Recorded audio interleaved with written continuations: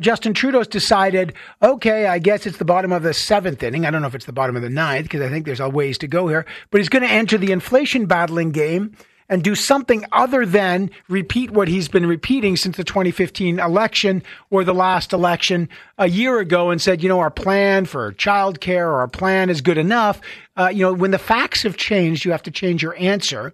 And so finally, Justin Trudeau today has said he's going to double the GST credit for Canadians for the next 6 months, saying this. This will provide hundreds of dollars of support to Canadians, including half of all families and more than half of all seniors in the country. For example, parents with 2 kids could receive up to an extra $467 this fall to help with the cost of living.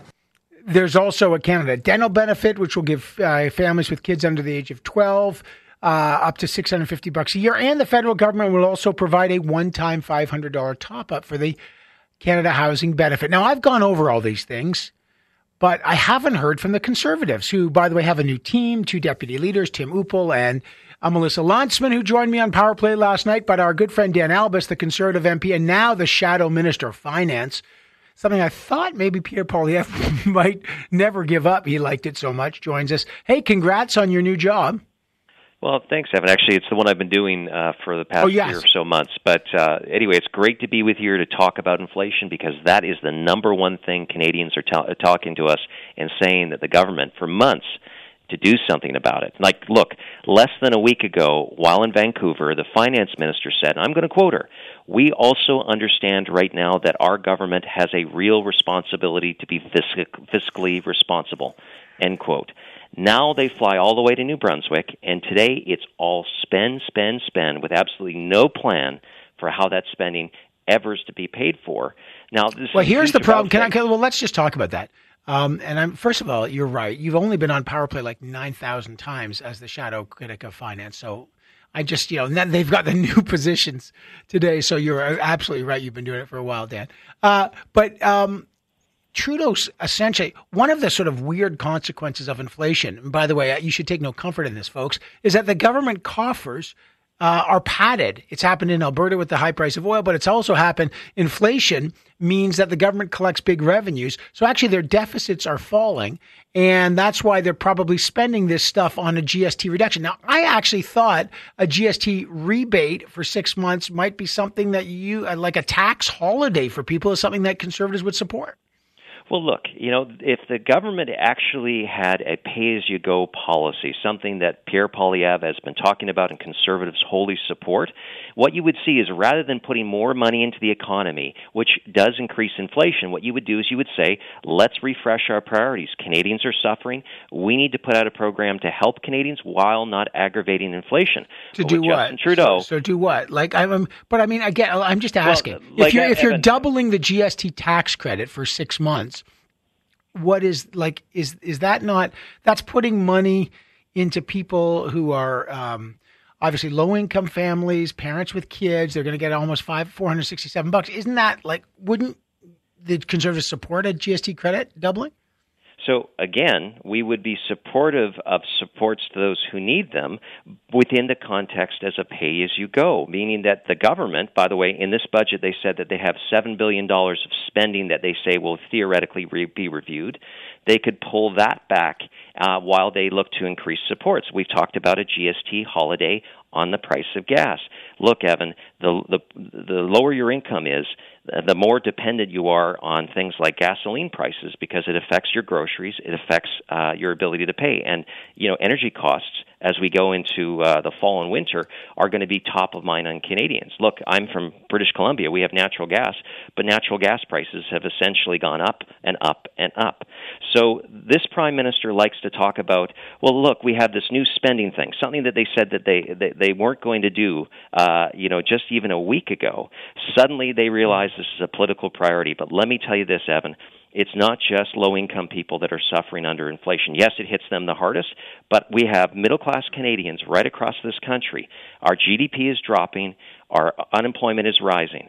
And this Prime Minister just seems to think that adding more money into the economy, driving up inflation, is the answer. We say a balanced approach. Okay, but I just want to ask about that. Just on gas, by the way, it is high. I just want to give the facts. I'm not trying to spin anything. But gas, which spiked in June, is down something like 23% this September, right? So it's significant. It's still too high in my view, but it's down. It's fallen 22% in the last month. Now, can I ask you a bit about politics is about choosing. There's a lot of people that don't have a dental plan. And you know that the Canada Dental Plan that they announced today, $900 million it will cost, will give families with kids under 12 who do not have access to dental insurance $650 a year. Do you believe that that's the wrong thing to help kids under 12 who don't have dental insurance get that money, and that in and of itself is a program that, the government can't help those families? Well, that's a great question, because in British Columbia, we actually do have a program, and that's run by the province. And so the question I would have, and this is something John Horgan has said, he says, I need more money for health transfers. I don't want to be spending new money federally on other things that are covered provincially. And so are we going to have two different bureaucracies? Are people going to be confused as to who they go to get these supports?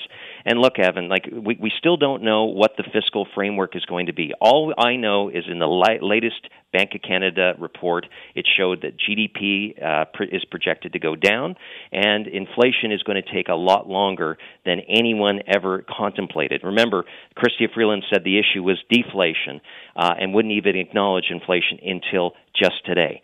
So we are trying to have a program to help low-income Canadians, but at the same time realizing that broad tax relief and a government that is focused on reining in government, modernizing government, not creating a mountain of government, that's where the priorities need to be. So what about what about this one-time rental support program, the Canada Housing Benefit he talked about today?